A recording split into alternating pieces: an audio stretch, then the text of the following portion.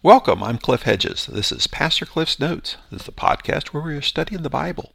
We're working our way through the Gospel of John. Today is episode 194. We're looking at John chapter 21, verses 20 through 23. Let's read our passage.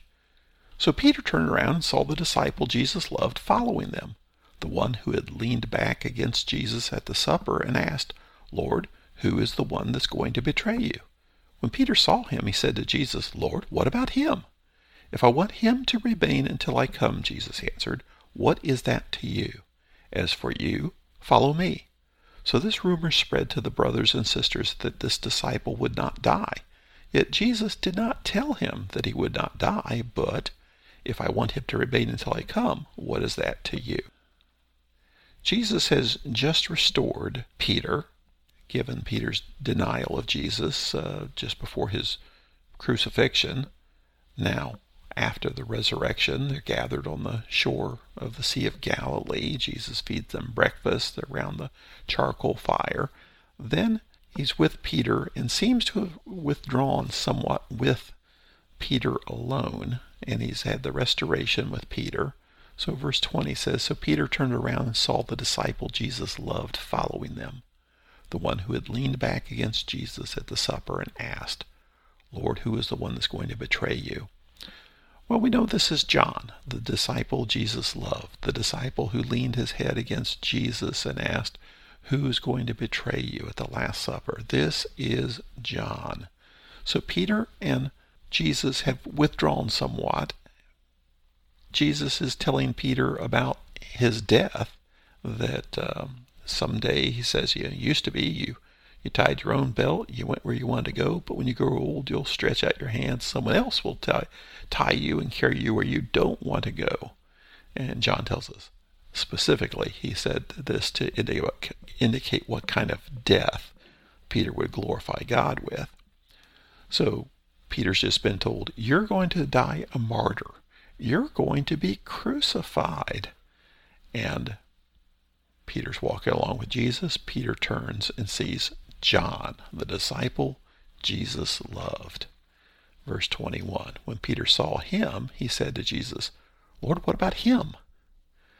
We always want to compare to one another, and we're not sure Peter's motivation, wanting to know, well, is John going to die a martyr also?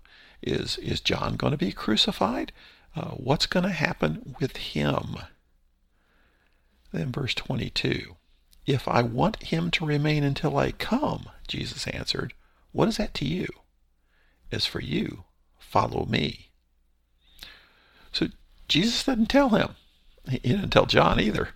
He doesn't tell anyone. His point is, that's not your issue. That's not your problem. Essentially, that's none of your business. And his challenge to Peter is, maybe I want him to stay alive until I return. And if I do, what business is it of yours? The bottom line here, as for you, follow me. The main point here is, are you going to follow me? Your challenge is for you to follow me, not to compare yourself to others, not to compare who's going to die the most horrible death, who's going to die the most glorious death, who's going to be the biggest martyr, but follow me. Just follow me. Because right after he told Peter that he would die this martyr's death, he said, "Follow me." And they're walking along. Peter turns and sees John and says, "What about him?" Jesus' answer is, "Follow me. You follow me." But then John explains in verse 23, so this rumor spread to the brothers and sisters that this disciple would not die.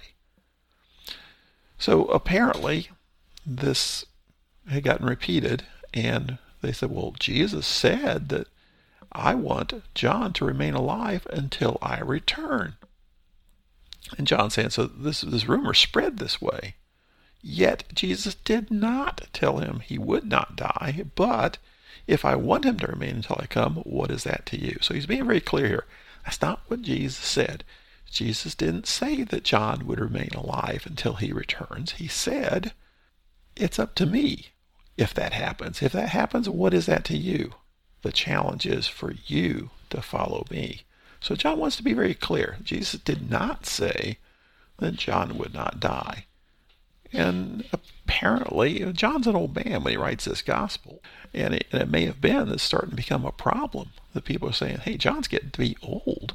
Jesus is going to have to come back pretty soon in order to keep this promise.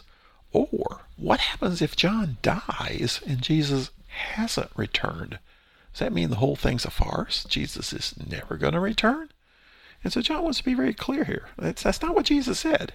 Jesus didn't say that he would return before the death of John. He was just challenging Peter to follow him and not worry about John. And this is a challenge to us. We always get caught up in things, and everybody loves timelines and the latest, greatest book about predicting when Jesus will return. Well, that's not the issue. The issue is not when will he return. The issue is, well, Jesus would say to us the exact same thing he said to Peter.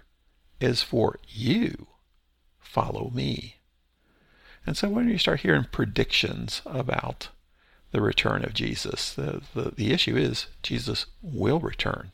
He said he would return. He said to be ready for him to return. And so know that he will. Take confidence in the fact that he will return. But the big deal is, as for me, follow him. As for you, follow him. Thanks for joining me. Join me again next time as we actually complete the Gospel of John.